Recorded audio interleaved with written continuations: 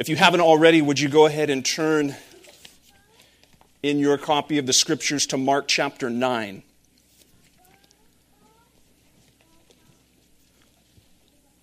Lord willing, we'll finish out the portion of Scripture here in chapter 9. Let's begin in verse 30. They went on from there and passed through Galilee, and he did not want anyone to know, for he was teaching his disciples, saying to them, "The Son of Man is going to be delivered into the hands of men, and they will kill him. And when he is killed, after 3 days, he will rise." But they did not understand the saying and were afraid to ask him. And they came to Capernaum, and when he was in the house, he asked them, "What were you discussing on the way?" But they kept silent, for on the way they had argued with one another about who was the greatest. And he sat down and he called the 12. And he said to them, "If anyone would be first, he must be last of all and servant of all." And he took a child and put him in the midst of them, and taking him in his arms, he said to them, "Whoever receives one such child in my name receives me, and whoever receives me receives not me, but him who sent me." John said to him, "Teacher, we saw someone casting out demons in your name. We tried to stop him because he was not following us." But Jesus said, "Do not stop him, for no one who does a mighty work in my name will be able soon afterward to speak evil of me. For the one who is not against us is for us. For truly I say to you, whoever gives you a cup of water to drink because you belong to Christ will by no means lose his reward. Whoever causes one of these little ones who believe in me to sin, it would be better for him if a great millstone were hung around his neck and he were thrown into the sea. And if your hand causes you to sin, cut it off. It is better for you to enter life crippled than with 2 hands to go to hell, to unquenchable fire. And if your foot causes you to sin, cut it off. It's better for you to enter life lame than with 2 feet to be thrown into hell. And if your eye causes you to sin, tear it out. It is better for you to enter the kingdom of God with 1 eye than with 2 eyes and to be thrown into hell, where their worm does not die and the fire is not quenched. For everyone will be salted with fire. Salt is good, but if the salt has lost its saltiness, how will you make it salty again? Have salt in yourselves and be at peace with one another." Would you join with me in prayer, asking that the Lord would be gracious to us yet again this morning, helping us to hear and to receive His word. Gracious God and loving Father, we look to you this morning. How much reason we have to give thanks, as we've been reminded this morning. How much reason we have to rejoice in what you've given to us in your Son. And yet for all of the thanks and for all of the rejoicing, Lord, we confess that we have great need. Lord, we confess that we have great need because how easily our ears are stopped up, our eyes do become blinded, our hearts become dull, and though we can have your word right before us, how easily and how quickly we become numb to it or completely ignorant of it. And yet, Lord, we come to you in faith because we know that you are able to take the hardest of hearts, the dullest of mind, the blindest of eyes, and that you are able to bring light, to bring softness, to bring faith and renewal. Lord, that even in the weariness of a week, even in the shame and the grief of all that we've put our hand to, our eye to, or traversed into, that, Lord, you promise to extend grace and mercy in your Son. So, Father, would you do that this morning as we consider your word? Would you do that this morning as we hear from the risen Jesus by his own word? And would you cause our lives to be formed and to be shaped by it, we pray. Amen. Well, as you probably know, as we read and as we study through the Gospel of Mark, what we're doing is we're encountering the words and the works of Jesus Christ. As Mark announces, he is the Son of God. He is the Messiah. He is the one who's been sent by the Father to rescue his people. And while we read throughout these chapters of Christ feeding the multitudes, we read of him healing the lepers, casting out demons, even raising those who are dead. These miracles that Mark gives to us are mere shadows compared to what Christ has ultimately come to do. Everything in Mark's gospel is marching forward to this one climactic event. And Jesus, in light of that, has been patiently, gradually, yet plainly revealing this ultimate purpose to his disciples. And Mark will record a total of 3 times in which Christ pulls the 12 aside and explicitly speaks to them of his betrayal, his suffering, his death, and his resurrection.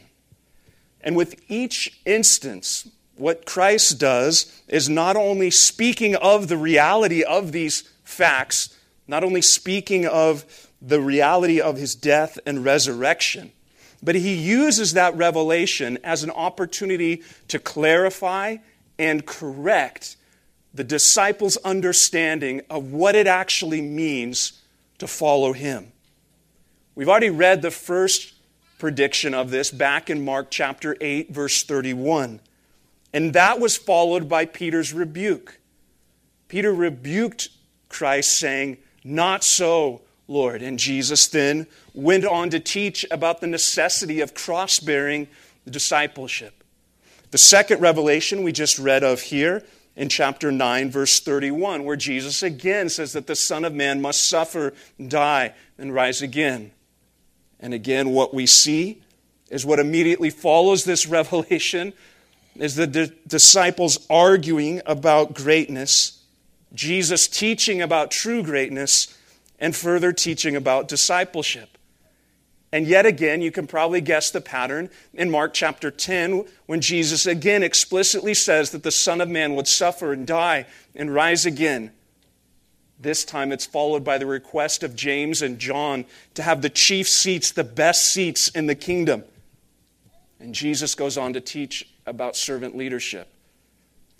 What Mark, and really what all of the Scripture is making clear, is that Jesus most certainly is the mighty Messiah, the Son of God, but his role in that is the one of the suffering servant who offers himself as the ransom for sin.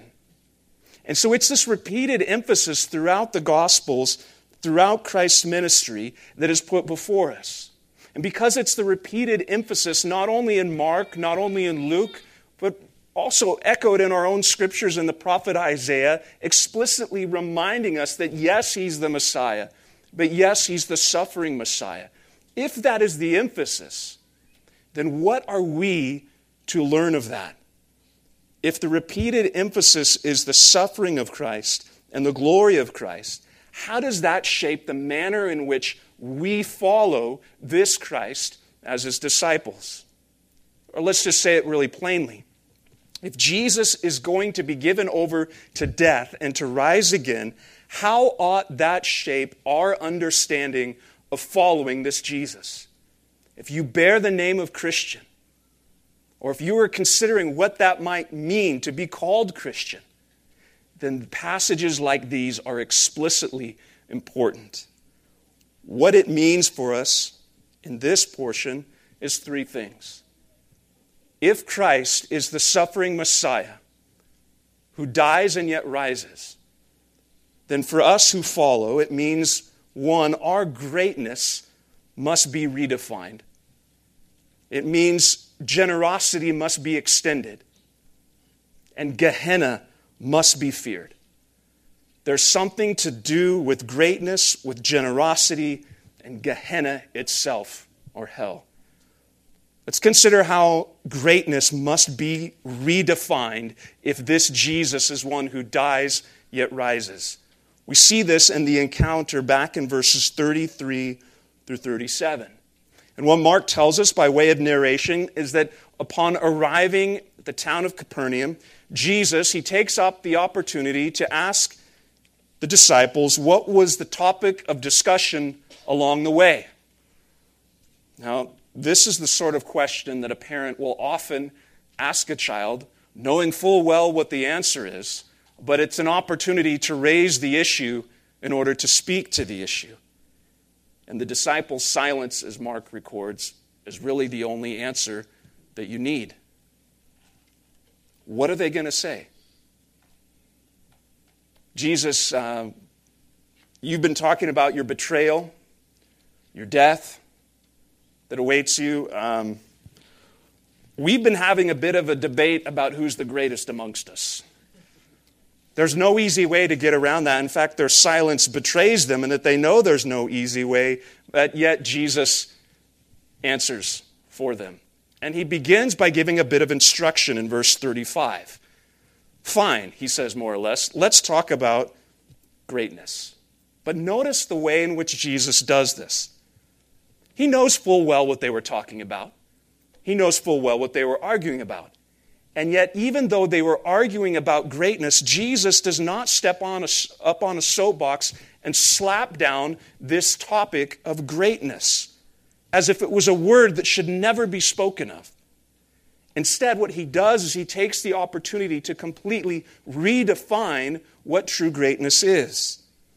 Essentially, he says, you desire greatness, but the problem is that your definition of greatness is entirely backwards.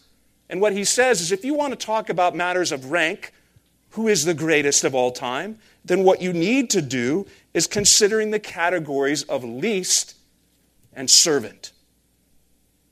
In natural terms, and really I think in most every culture, greatness is synonymous with self-promotion, with power, with authority and title.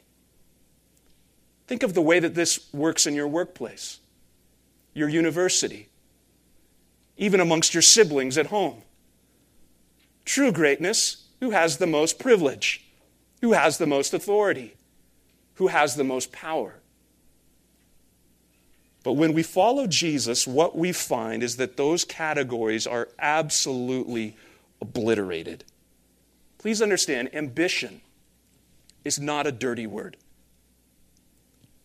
We are wired by God's design to seek glory. We are wired for ambition. We've been created by God to pursue glory, to seek after glory with all of our heart, with all of our soul, with all of our mind, with all of our strength. But according to Jesus, the glory that we were created to seek, it's not our own. Is this not the first question of the catechism that many of us are so familiar with? What is the chief end of man? Right there in that summation, it has to do with ambition. The chief end of man is to glorify God and enjoy Him forever. To be ambitious, to seek glory. There is a godly greatness, and Scripture helps us to see just what that looks like. And Christ explicitly says right here that it has everything to do with about being last, being a servant. Certainly the Apostle Paul picks up on this. Philippians chapter 2, when he begins to speak of the Christian having the mind of Christ, meaning if we are united to Christ, that our minds have begun to be renewed, and that we completely begin to see things differently, and the way that we think about things works itself out in the way that we relate to one another. And what is the exhortation in Philippians 2? Do nothing from selfish ambition or conceit, but in humility count others more significant than yourselves. Let each of you look not only to his own interests, but also to the interests of others. Have this mind among yourselves, which is yours in Christ Jesus.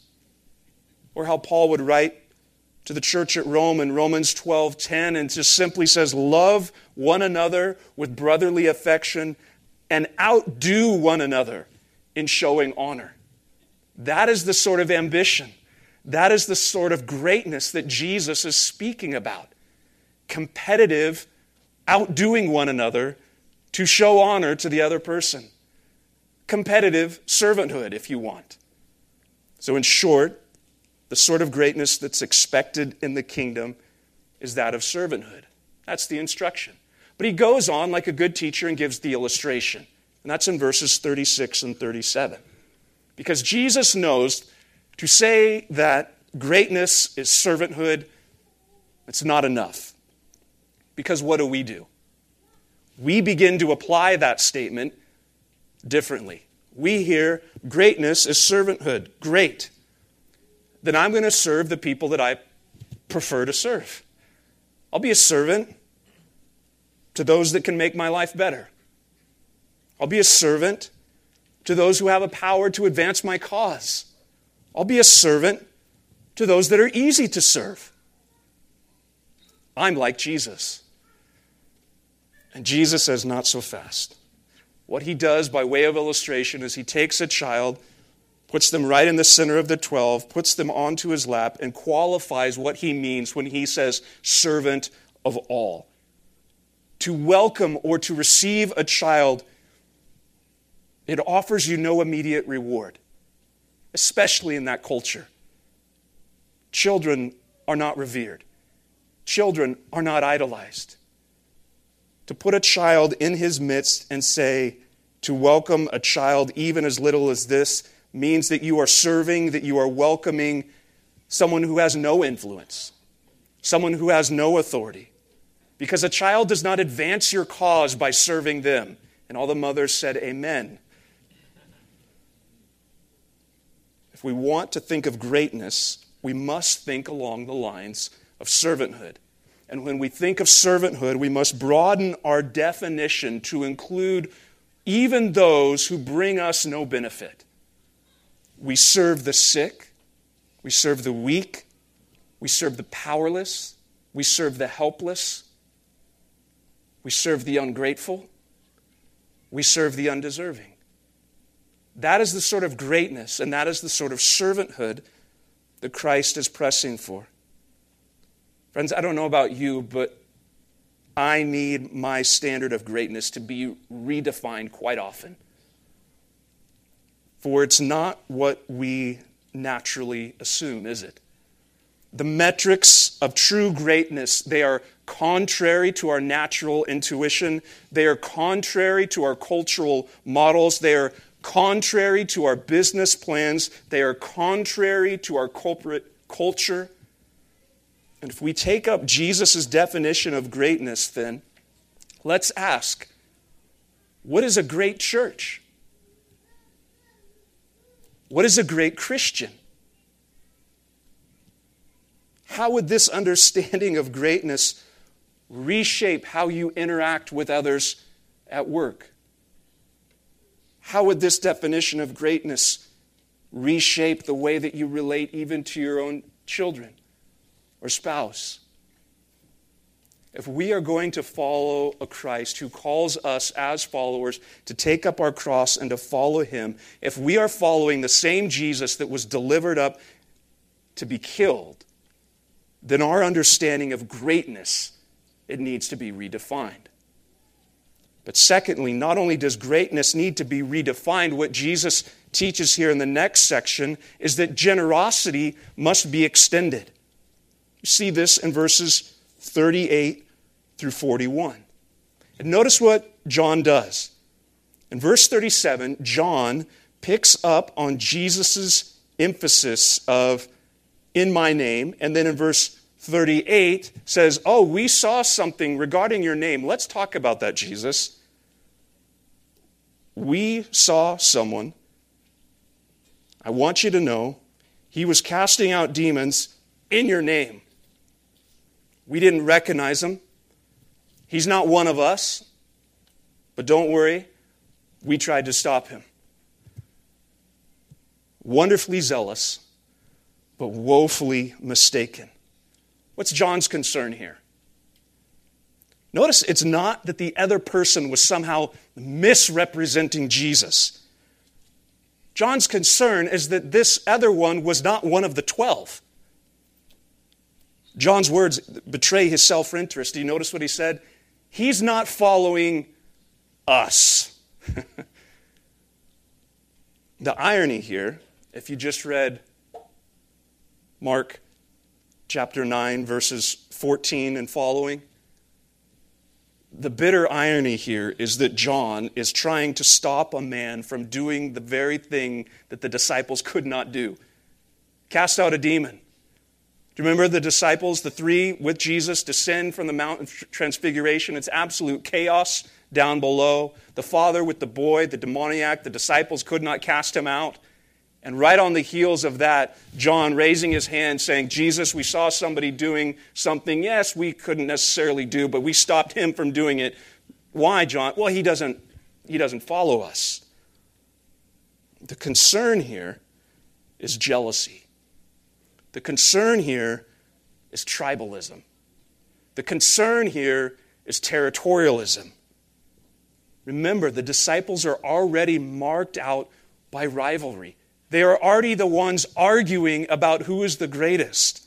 And when selfish ambition and distorted views of greatness shape our thinking, even the good works of others can be seen as a threat. He was not following us is only a problem if we also believe that the world ought to revolve around us. That's really what John is saying.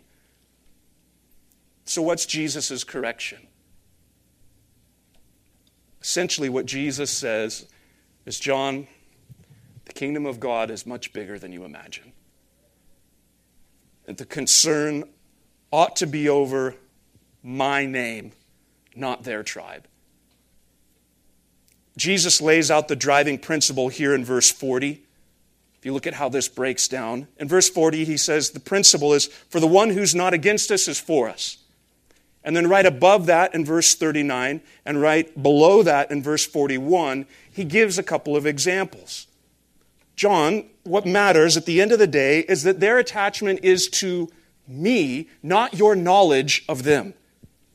The question is not if he is in your group, it's a question of his allegiance to me. Essentially, whatever this exorcist was doing it in Christ's name, which implies that he understood it was not just the mere words or like the 7 sons of Sceva that just thought they could throw out an incantation of Christ's name. But Christ says it was done in my name, the power of God. And so the underlying principle is that Jesus' kingdom is bigger than the disciples presently imagined.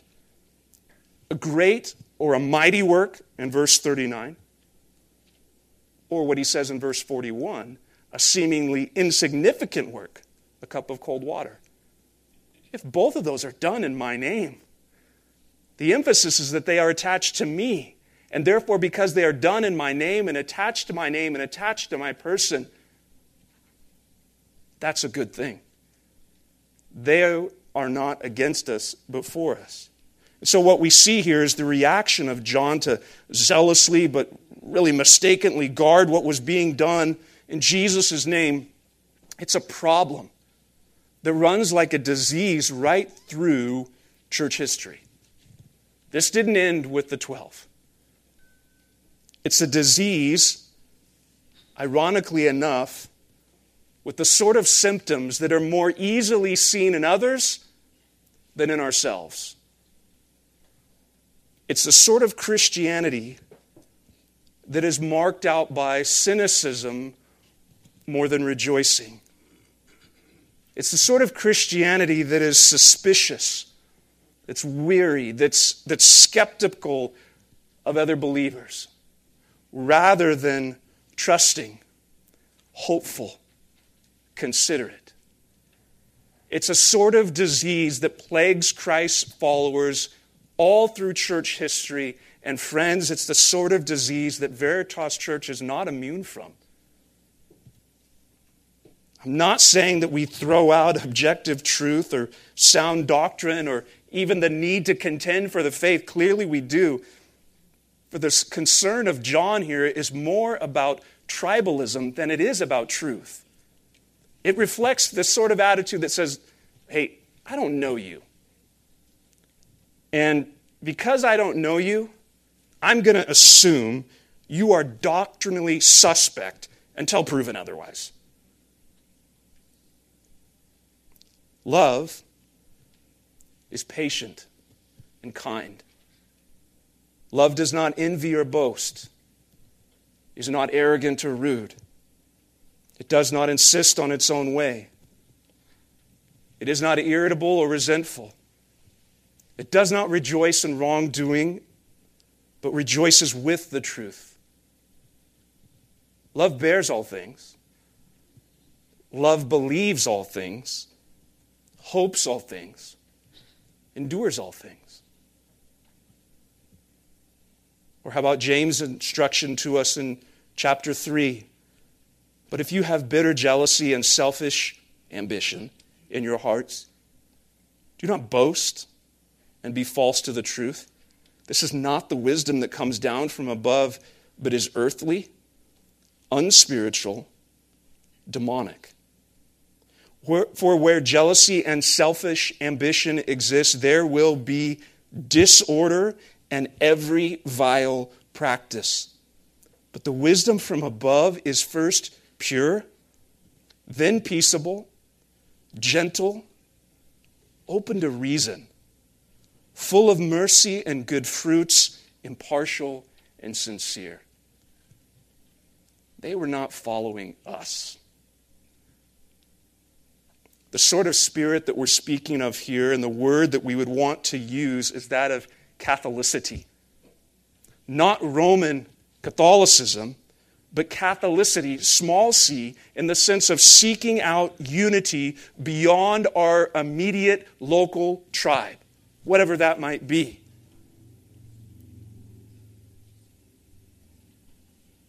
It's not unity at any cost, but it is seeking to maintain the unity of the faith that has been handed down to us in the Scriptures.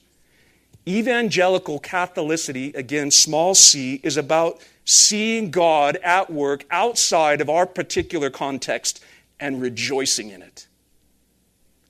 Evangelical Catholicity is the sort of attitude that prays desperately for revival and for salvation of sinners and rejoices when it does not happen here, but it is happening somewhere else.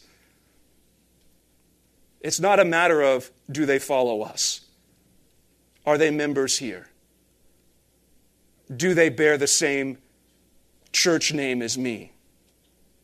And through Scripture and the creeds and confessions of the church, we simply affirm that there is one holy apostolic church, the bride for whom Christ died. And what this means is that it's possible to be faithfully devoted to a robust confession of faith, to be precise in matters of sound doctrine, to hold to biblical positions with conviction, and yet recognize that the kingdom of God is bigger than me.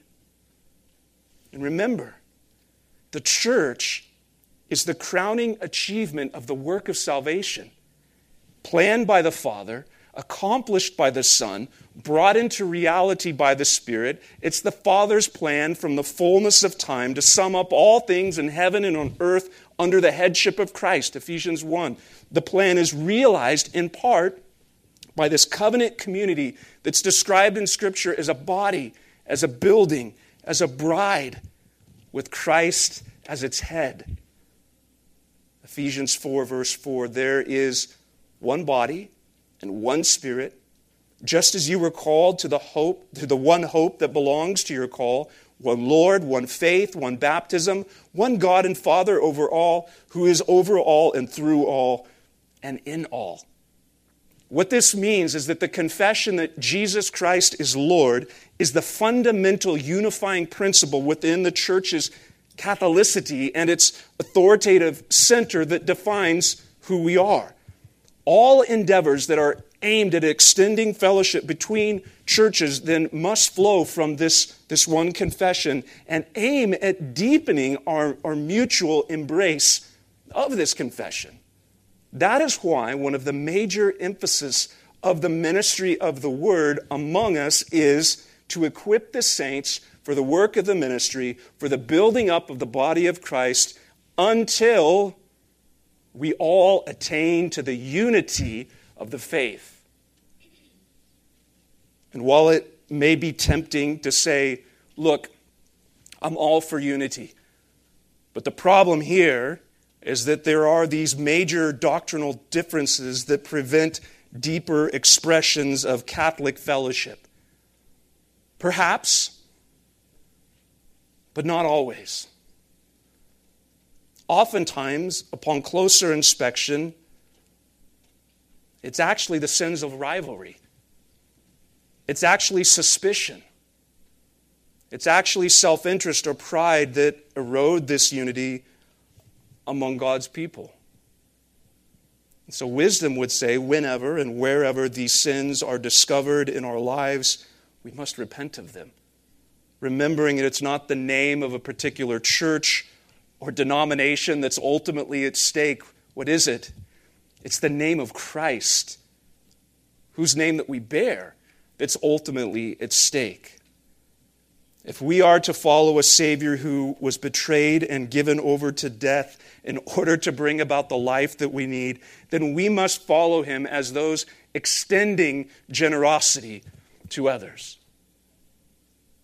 But not only extending this generosity and not only granting it in a broader circle than we may assume, the last implication here is that Gehenna must be feared.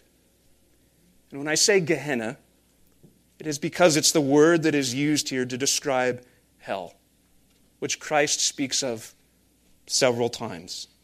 This is the portion in Mark 9 from verses 42 through 50. Remember that everything that Jesus says here flows from his explicit revelation that he would be delivered into the hands of men, that he would be killed, and that he would rise again. Meaning, if we are going to keep the emphasis of this passage before us, we must see how the sacrifice of Christ amplifies the sinfulness of sin and the horrors of hell. Notice what Christ does. Notice how the phrase, "it would be better," is repeated 4 times. Look back at verse 42. It would be better than a millstone around your neck. Verse 43. It would be better to be a cripple with 2 hands than go to hell. Verse 45. It would be better to be lame with 2 feet than with 2 feet thrown into hell. And then verse 47, again, it would be better to have 1 eye than be thrown into hell. What is Jesus doing? He's making his point by way of contrast.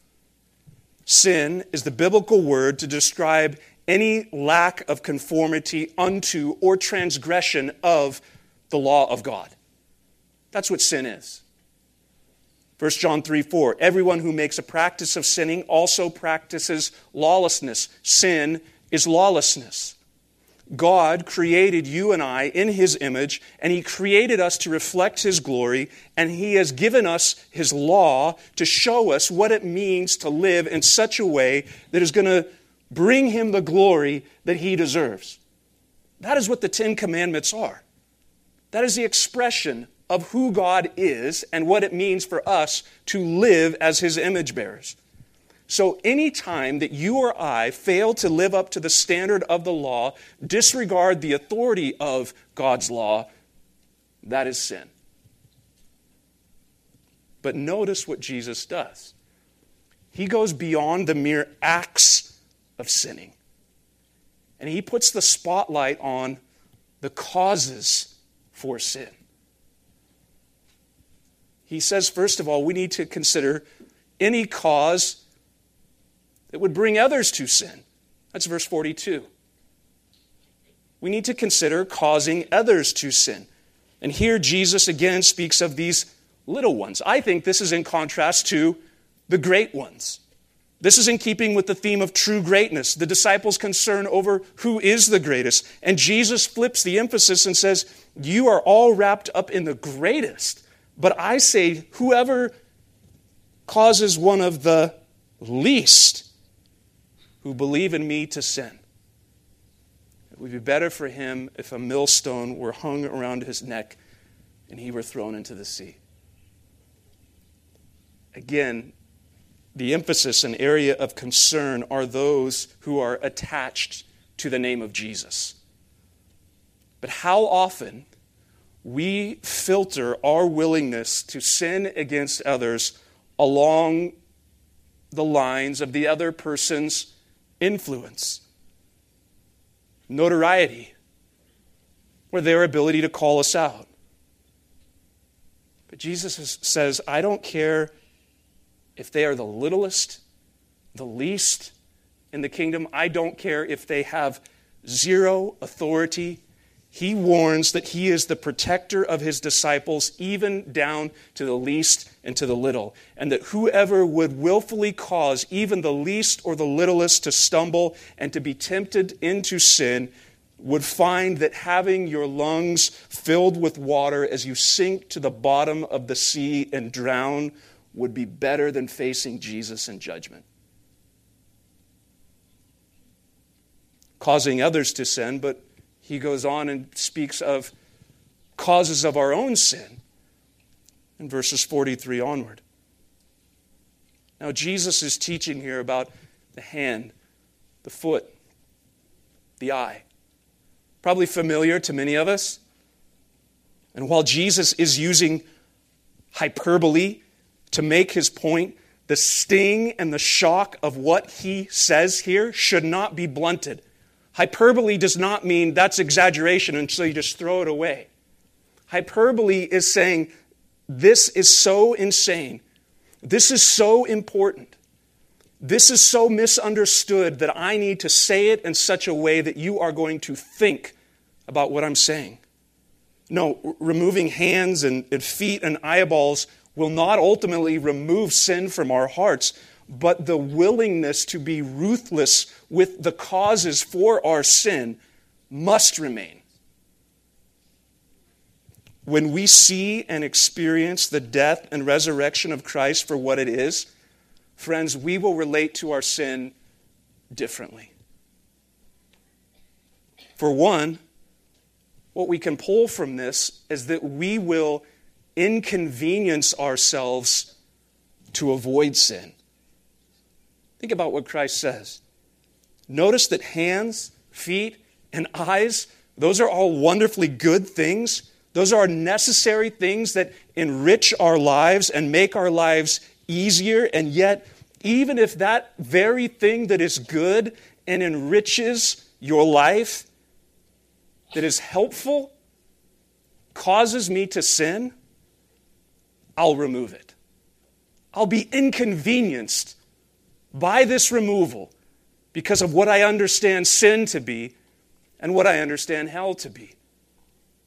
So let's just stop there and ask, is there anything good or even necessary in your life that's a cause for sin?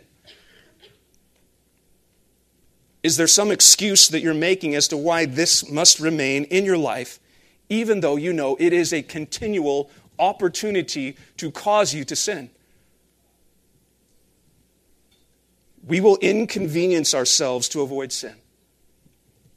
But Jesus also said, we will remind ourselves of the wages of sin. Jesus speaks of hell. He speaks of it as a place of unquenchable fire. He quotes the prophet Isaiah, reminding us that it is a place where the worm, the maggot, does not die. The fire is not quenched. It is the word Gehenna. And it refers to the ravine just below the Temple Mount there in Jerusalem where all the refuse, all the garbage was thrown out and there is a perpetual burning and stench. Now, as Jesus describes hell in this way, is it possible that he's using symbolic or figurative language to describe hell? Yes. But let's remember what figurative language is. In most cases, when we use figurative language to say, it was like. We say that because the greatness of whatever it is we are trying to describe is beyond words. And so we accommodate and we resort to using images. We resort to using figurative languages because what we're saying, it's much more intense than the symbol, but the best I can do is tell you it is this. And that's the case with the symbolic language that the Bible employs for hell. Because the torments of hell, friends, they go beyond our human language.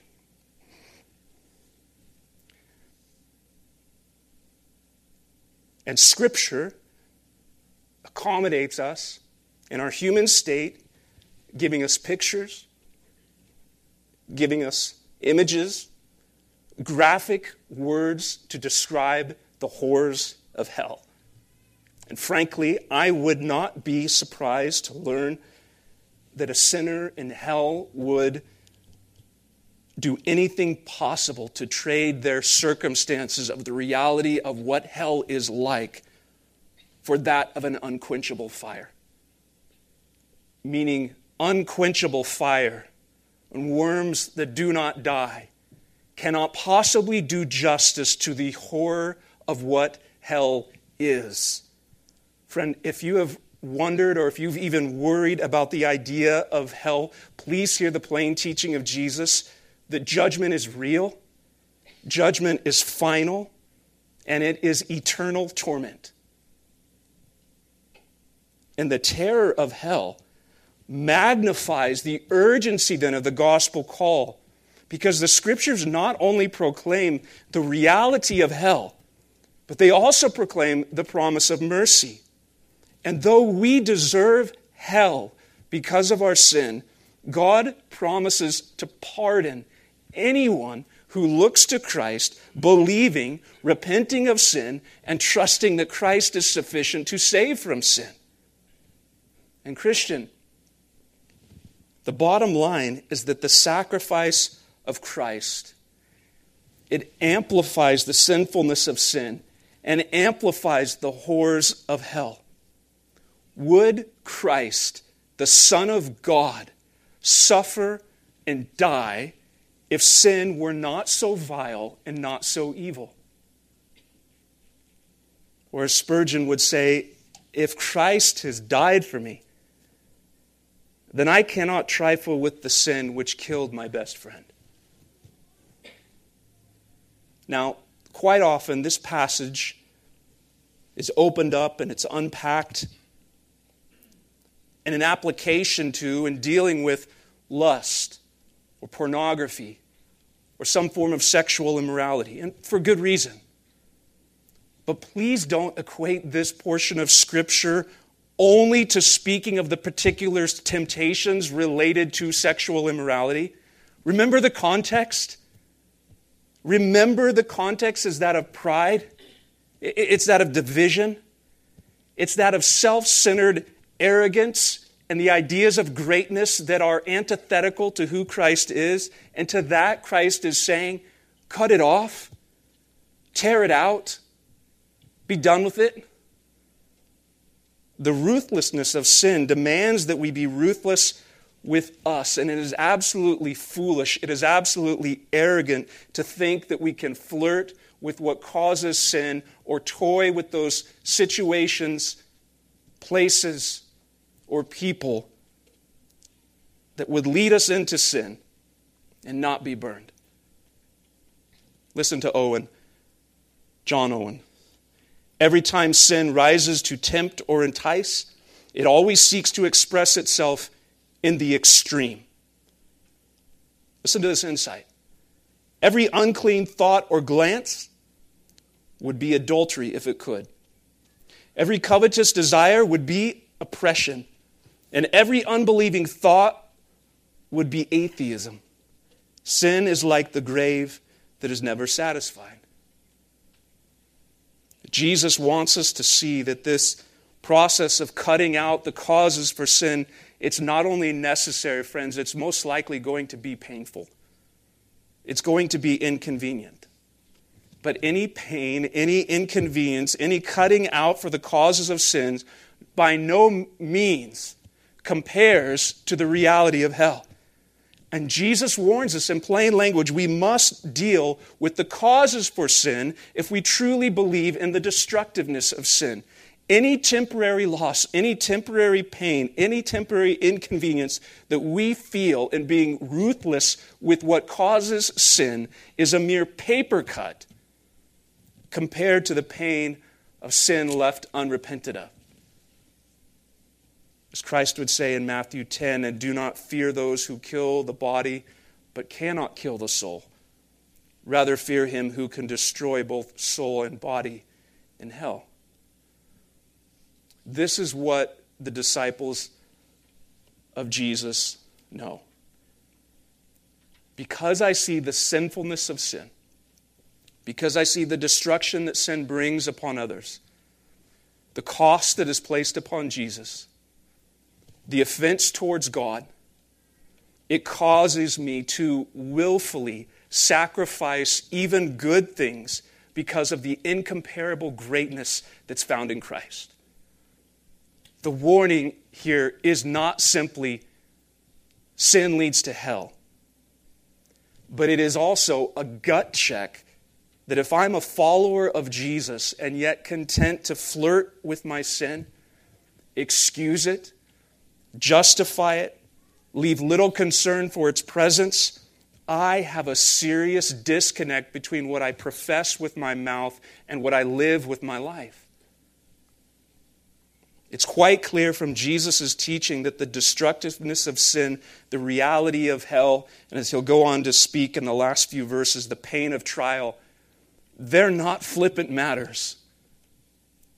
Now for some, please hear me, this warning may be deeply misunderstood as nothing more than just another added burden to go be a better person and start doing good things and stop doing immoral things. And it would be a horrible mistake to hear this portion of a scripture and assume that all Jesus is calling us to do is make better life decisions and surround ourselves with positive influences. For others, the mistaken application would be a self-centered introspection, always gauging God's approval of you based upon your devotion to Him. Have I cut off enough? Have I torn away enough? Have I sacrificed enough? Am I tedious enough? But to live this way, both mistakes, to respond this way, is to overlook the truth that informs all of Jesus' teaching here and in all of Scripture, that the warnings of Christ are illuminated by the cross of Christ. And if we do not illuminate the warnings of Scripture by the cross of Christ, we will misunderstand and misapply them. The only way for our hearts to be freed to fight sin, to serve others, to extend generosity beyond our own tribe, is when we understand that Christ has done everything necessary, required, to enable us to do so. Jesus experienced separation so that we wouldn't have to be. He was cut off from the Father so that we would not be. He lived the perfect life. He fulfilled the law, satisfies its demands because we could not. And at the same time, He died the death that we deserve as lawbreakers. He rose from the grave so that we could know the true life for everyone who follows after Him. The Son of Man was delivered into the hands of men, and they killed Him. And when He was killed, after 3 days, He rose. What this means is that we follow a Savior who's crucified for our sin. That means no more condemnation. We follow a Savior that was raised unto life. That means the payment is sufficient and the wrath of God for our foul sin is satisfied. There is no wonder then that the Apostle John records the vision that he's given in the book of Revelation concerning this Son of Man. Or in this instance, the Lamb. Make yourself familiar with Revelation 5.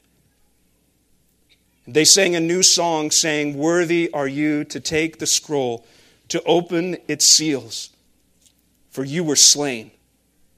And by your blood you ransomed people for God from every tribe and language and people and nation. And you have made them a kingdom and priests to our God, and they shall reign on the earth." Then I looked and I heard around the throne and the living creatures and the elders and the voice of many angels, numbering myriads of myriads, thousands of thousands, saying with a loud voice, "Worthy is the Lamb who was slain to receive power and wealth and wisdom and might and honor and glory and blessing." And friends, when we see Him slain before the foundations of the world, and we see the one slain for our sin, that was the reason for which He was slain, we cannot but help begin to join in this chorus and begin to understand what it means to live for someone else's glory besides our own. What it means to live for the glory of Christ. Because then we are the ones who say with Paul, "I'm not my own. I've been bought with a price. And therefore I seek to glorify God in my body." That is the revolutionary understanding of what the gospel brings into glad obedience that seeks to cut off, to put away, to deal with sin, and joyfully turns in that putting away towards Christ and saying, "Slain, forgiven, worthy of my glory, and full," as the song was saying, "wisdom and might and honor and glory and blessing." Let's look to this risen Christ now. Father, we rejoice to know and to hear the good news that you give to us in plain language, right alongside the most sobering, grievous news that we could ever possibly imagine. Father, thank you that you have given us your Son. Thank you that in the wisdom that you possess within yourself, that you determined that he would be betrayed, that he would be killed, that he would be buried in a tomb, and yet he would raise. Father, we ask and we pray that you would cause this simple yet profound message to continue to shape and transform our lives as your people. Continue to shape us as a church, that the very gospel foundation that has been laid would continue to be reinforced, to bear much fruit, and to continue to call out, to announce mercy in the face of judgment. Lord, would you continue to strengthen us and nourish our faith, that we might rest soundly upon the sacrifice of Christ and the assurance of his resurrection, the sufficiency of his payment, the righteousness that is not our own, but that is given to us, the very righteousness of Christ. Help us, Lord, in our fight against sin. Help us in our weakness. Enable us to put to death, that you might continue to conform us to the image of your Son, we pray. Amen. Church, this